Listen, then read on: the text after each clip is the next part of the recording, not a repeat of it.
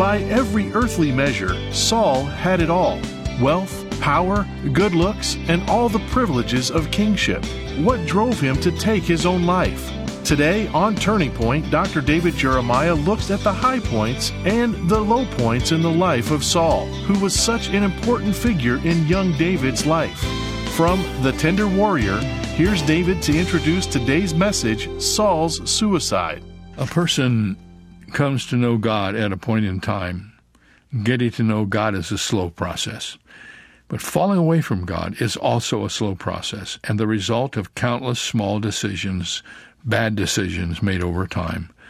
Only by keeping Christ at the center of our life do we find a reason to live where life becomes difficult. And Saul failed the test. Little by little, his relationship with God is eroded until we come to the sad end of his story, which is the subject of our discussion today and tomorrow. Hey, friends, we are excited about our resource for the month of July. It's the book, The God Shot by Tara Lee Cowell. It's 100 daily devotional readings from the New Testament focusing on the attributes of God. It's 216 pages, hardcover, and you can read these little devotionals in just a few moments every day, but they will change the way you face the day. We want you to have this beautiful book, and we'd love to send it to you. Just ask for it when you send your gift to Turning Point during the month of July. Just say, please send me the God Shot, and it'll be on its way.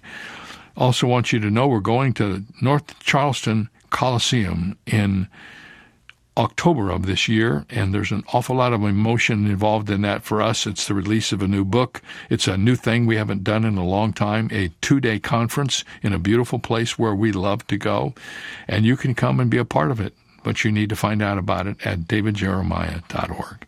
Well, it's time for our study, so this is part 1 of Saul's Suicide, 1 Samuel chapter 31. Glad that you have decided to join with us today in our study of the Word of God, and I want to encourage you to open your Bibles to the last chapter in 1 Samuel. We are going to close out the book of 1 Samuel today as we are studying the life of David. And today, a rather sad note in a sense, because it is the final chapter in the life of Saul. In another sense, I suppose we should sigh a sigh of relief, for at last David will no longer be running from him. And this brings to a conclusion the first section of the life of David, where he is in exile. And we are going to study now this very last chapter in the life of Saul. And if you have your Bibles open to 1 Samuel 31, I'd like to read the chapter. It's very brief. You follow in your Bibles as I read from mine. Now the Philistines fought against Israel, and the men of Israel fled from before the Philistines and fell down slain in Mount Gilboa. And the Philistines followed hard upon Saul and upon his sons, and the Philistines slew Jonathan and Abinadab and Melchishua, Saul's sons. And the battle went sore against Saul, and the archers hit him, and he was sore wounded of the archers. Then said Saul unto his armor-bearer, Draw thy sword, and thrust me through therewith, lest these uncircumcised come and thrust me through and abuse me. But his armor-bearer would not, for he was sore afraid. Therefore Saul took a sword and fell upon it. And when his armor-bearer saw that Saul was dead, he fell likewise upon his sword and died with him.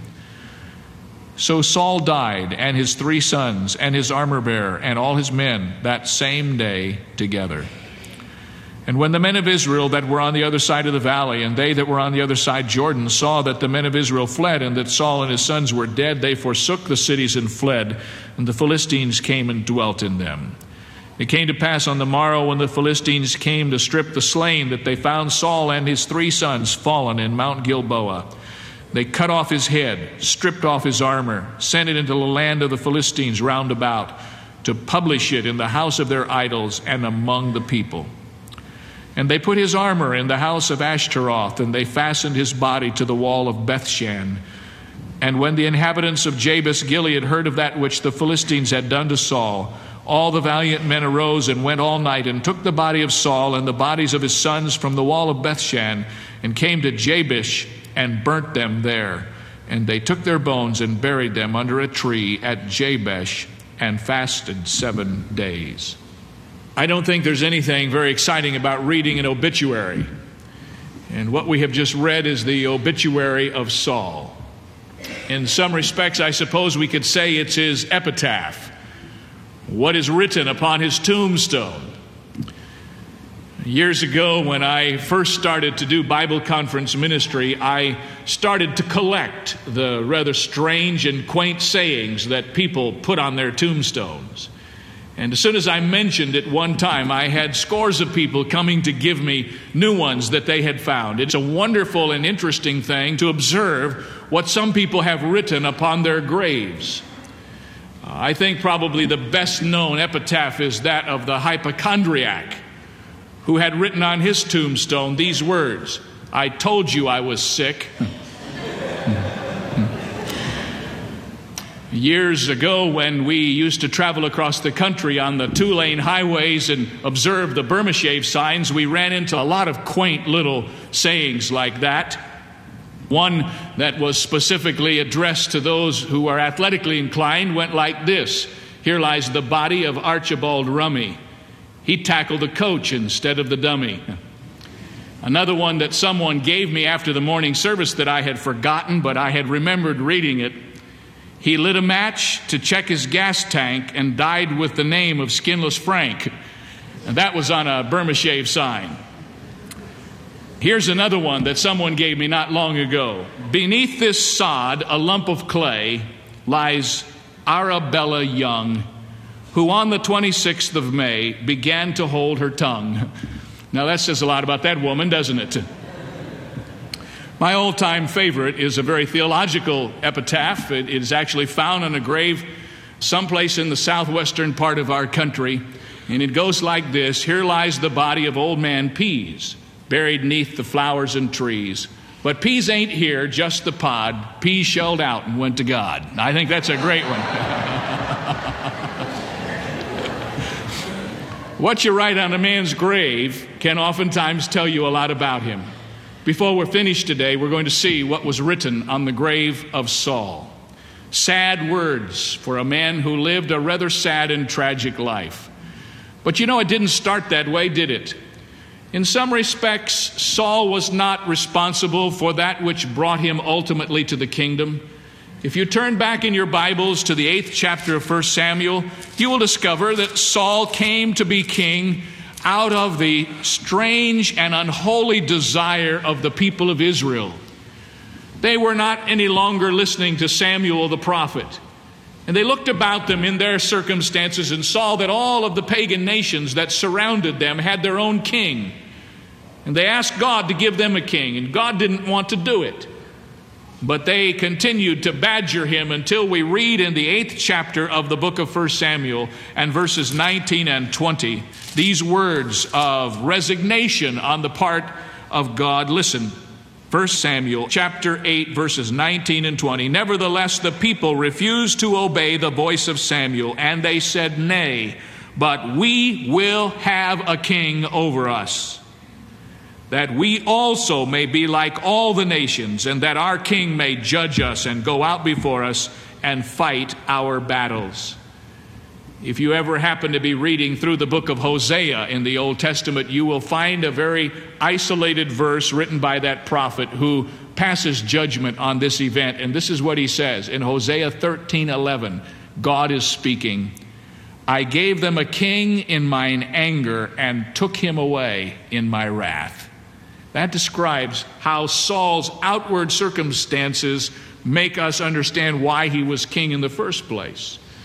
But we cannot hold Saul responsible for the wrong actions of the people of Israel. He is not responsible that the people of Israel wanted a king unjustly, and God ultimately gave in and gave them the desires of their heart. And from the initial study of the life of Saul, we discover that he had much going for him that should have kept him going straight toward the goal of honoring God every day he lived. First of all, we learn in the 9th chapter of 1 Samuel that Saul was physically attractive. He apparently was a man among men. The 2nd verse of 1 Samuel 9 says it this way: And he had a son whose name was Saul, a choice young man and a goodly, and there was not among the children of Israel a goodlier person than he. From his shoulders and upward he was higher than any of the people. It was true to say that Saul stood head and shoulders above all the men of Israel. And he also had gained popularity with the people, not just because they wanted a king and he fulfilled their wish, but apparently in his early days, Saul had some charisma with the people whom he ruled. And you will read about that in the 10th chapter of the book of 1 Samuel and verse 24. And Samuel said to all the people, "See ye him whom the Lord hath chosen, that there is none like him among all the people." And all the people shouted and said, "God save the king." And Samuel told the people the manner of the kingdom and wrote it in a book, laid it before the Lord. And Samuel sent all the people away, every man to his house. And Saul also went home to Gibeah, and there went with him a band of men whose hearts God had touched. So Saul was physically attractive, he was popular with the nation, and he had even gathered around him a band of zealots who believed God had set Saul apart to be the leader of Israel.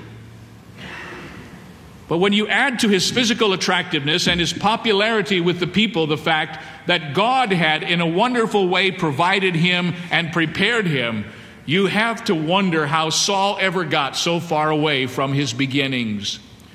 In 1 Samuel 11:6, we read a simple little phrase concerning God's relationship with Saul. And the Spirit of the Lord, or the Spirit of God, came upon Saul when he heard those tidings. The Bible says that in the beginning, God's Spirit was on Saul. And another place we read that God gave to Saul another heart.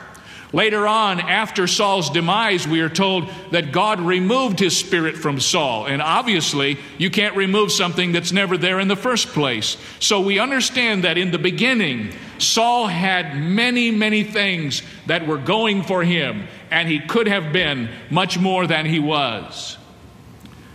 Author and traveler John Gunther used to say that whenever he visited a country where he had never been before, he always talked to the leading personalities and tried to focus on two questions. These were the questions that he would ask the personalities that he met. Number one, what are the real sources of power behind the man? And number two, what does he believe in the most? Well, if Gunther had bumped into King Saul in the early days of his kingship and had asked him those two questions, Saul would have answered them in a very straightforward manner, and I think he would have given the same answer to both questions. What are the sources behind you, Saul? The living God. What do you believe in the most? The living God. But if that same man had come to see Saul at the end of his life, near to the place where we have met him today in chapter 31, he would have discovered that what Saul apparently believed in the most and what he considered to be his ultimate source was his spear and human force and human resources. Saul had left off believing in God, and he had taken to himself the authority and the power of his own life. And in spite of all of his privileges and all of the good things that he had going for him, Saul began his life by disobeying God. And we read the tragic end to his life here in the 31st chapter. I think it would be instructive for us today if we took a brief journey back through Saul's life, just hitting some of what we might normally call the high spots, but in his life they were the low spots. First thing that Saul did in his trek away from God was he disregarded God's prophet. In 1 Samuel chapter 13 and verses 8 through 16, there is the story of Saul's disregard for the prophet Samuel. Samuel had told Saul to go to Gilgal and to wait there for 7 days. And Samuel said, I will come and present sacrifices and offerings to the Lord in advance of your going out against the Philistines. It was the custom never to go to war against a foreign nation before seeking the face of God with sacrifices and offerings and worship unto him. Saul went to Gilgal and he waited the 7 days, and Samuel didn't come. Saul was impatient, impetuous. He knew the Philistines were gathering. He knew that the war clouds were there. He was afraid. that the Philistines would march against him before he had an opportunity for Samuel to come and make sacrifice to God. And so Saul, in a belligerent move, and in one which, according to the Old Testament law, defies the most sensitive spirit, Saul took it upon himself to become the prophet and priest, and he offered the sacrifice to God. And when Samuel came and he met Saul, Samuel said, "Saul, what have you done? You have taken into your own hands that which is not rightfully yours." He has not walked far before we come to the 15th chapter, and we touched upon that when we were in our earlier messages on the life of David. In the 15th chapter, beginning in the 2nd and 3rd verse, we have a command, a direct command from the Lord.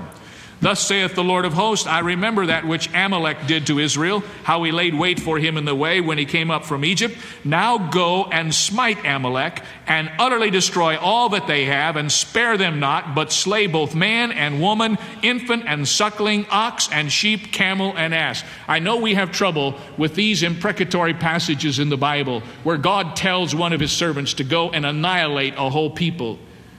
But that was God's way of maintaining the purity of the Jewish line, and it was God's instruction, and it wasn't man's instruction, it was God's. Saul did not have to have anybody to interpret God's command. He could understand what God asked him to do just as easily as you and I can understand it by reading it in the text today. But look, if you will, in the 9th verse and notice what Saul did. "And Saul and the people spared Agag and the best of the sheep and the oxen and the fatlings and the lambs and all that was good, and would not utterly destroy them, but everything that was vile and refuse, they destroyed that utterly." And you know the rest of the story, that Saul will ultimately try to use as an excuse that he kept all of the lambs and the sheep so they could use them to sacrifice to God.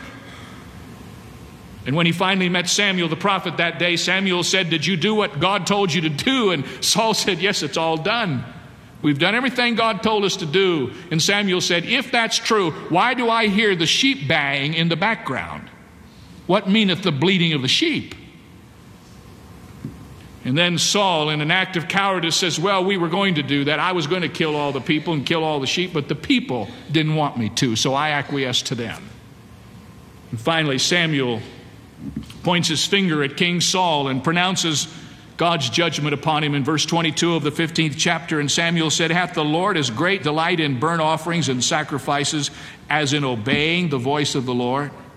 Behold, to obey is better than sacrifice, and to hearken than the fat of rams. For rebellion is as the sin of witchcraft, and stubbornness is iniquity and idolatry.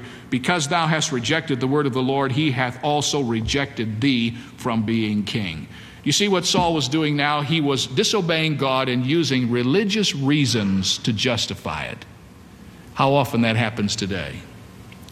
So he has disregarded God's prophet, and he has disobeyed God's purposes. And now thirdly, we come to the 22nd chapter in this ongoing tale of Saul, and we discover thirdly that he destroys God's priests. 1 Samuel chapter 22. Here we run into this fellow named Doeg, D-O-E-G, who reported that the priest in this certain village had been supportive of David, who was Saul's enemy. When Saul heard that, he was infuriated. And he brought the people together, and he called in this man Doeg. And we read in chapter 22, verses 18 and 19, "The king said to Doeg, Turn now and fall upon the priests. And Doeg the Edomite turned, and he fell upon the priests, and slew on that day 85, 85 persons that did wear a linen ephod. And Nob, the city of the priests, smote he with the edge of the sword both men and women, children and sucklings, and oxen and asses and sheep with the edge of the sword." Saul was responsible for killing 85 priests, all of the families, and the entire village. He just totally destroyed it out of anger, because they had acted as an accomplice to David, who was running away from King Saul. So he has disregarded God's prophet. He has disobeyed God's purposes. Now he has destroyed God's priests. We were in the 28th chapter, and we discovered that he went to an all-time low in his life. Confronted with the inability to get a hold of God, Saul now decides that he will consult with the spirits and the mediums and the witch of Endor. And he degraded God's person.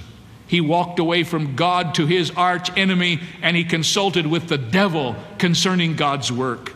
He was seeking the help of the devil himself. When we read in chapter 28, verses 7 and 8, and Saul said unto his servants, Seek me a woman that hath a familiar spirit, that I may go to her and inquire of her. And his servant said to him, Behold, there is a woman that hath a familiar spirit and Endor. And Saul disguised himself and put on other raiment, and he went, and 2 men with him, and they came to the woman by night. And he said, I pray thee, divine unto me by the familiar spirit, and bring me him up, whom I shall name unto thee.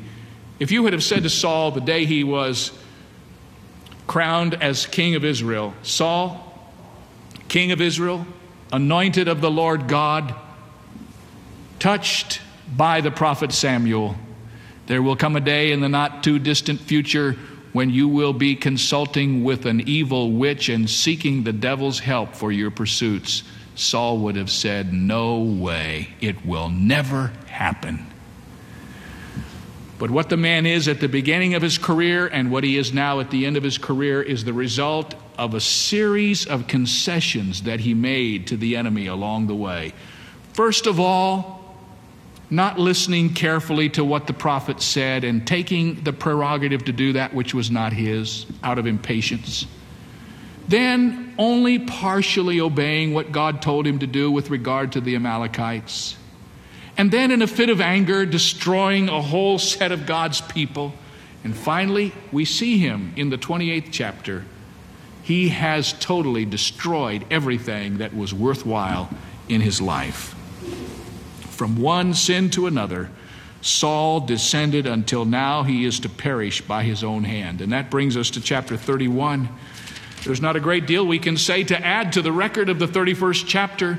Here is a sad and sorry tale of the end of one man's life. Notice, first of all, in verse 1, Saul's soldiers are slain. The Philistines fought against Israel, and the men of Israel fled from before the Philistines and fell down slain in Mount Gilboa. I don't think there could be anything sadder for a king and a would-be warrior, a one-time champion, than to watch his whole army be decimated and destroyed. But the scripture says that Saul's soldiers were all killed. He and his sons, at least in this moment of time, remain. But he watches while his entire unit is wiped out. Talk to some of the men who have served in the military. Ask them what it's like when they see even one of their compadres who is killed, and they will tell you it is the most devastating and dehumanizing of experiences. But Saul presided over the death of an entire army, once again because of his own rebellion and sin. Well, the story of Saul is a real study in human failure. A man who had it all and let it all go because he wouldn't follow God. You know, sometimes when people are successful, they like having God on the way up, but when they get to the top, they think it's all about them. And they release God from the formula, and the fall begins almost immediately, as it did with Saul. We'll have more about this tomorrow. On Friday, we're going to talk about a eulogy for an enemy, David's words for Saul at his death. You can get all this information on the life of David in 2 study guides. They're called The Tender Warrior, Volume 1, Volume 2, and you can also get the CD packages that go with them. So you can study the life of David with your study guide, listening to the CD, and you can go through all of his life, just like we're doing on the radio, for yourself, for review, for a small group, for whatever you do when you study the Word of God. We've given you some tools to help you. The CDs, the study guides, are there to encourage you to take advantage of this study. Don't forget, friends, we're going to Israel in March of 2024. We are taking a whole lot of folks with us to visit Jerusalem, Galilee, the Dead Sea, the Jordan River, all of the special places that you've always wanted to see. Some wonderful places to stay, great direction, luxury coaches to take you from place to place, and just a great program and a great time. It's an opportunity for a lifetime. If you haven't ever been, I hope you will consider joining us in March of 2024 as we go to Israel. In the meantime, we'll see you tomorrow right here on this good station as we continue our discussion of the Tender Warrior, the life of David. Thanks for listening.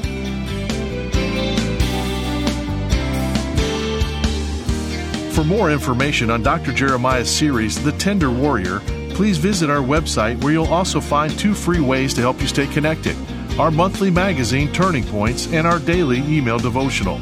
Sign up today at davidjeremiah.ca/radio. That's davidjeremiah.ca/radio. Or call us at 800-946-4300. Ask for your copy of The God Shot, a devotional focused on God's character, by teacher and podcast host Tara Lee Cobble. It's yours for a gift of any amount. You can also purchase the Jeremiah Study Bible in the English Standard, New International, and New King James versions, available in a variety of attractive cover options. Get all the details when you visit our website, davidjeremiah.ca/radio. This is David Michael Jeremiah. Join us tomorrow as we continue the series, The Tender Warrior, on Turning Point with Dr. David Jeremiah.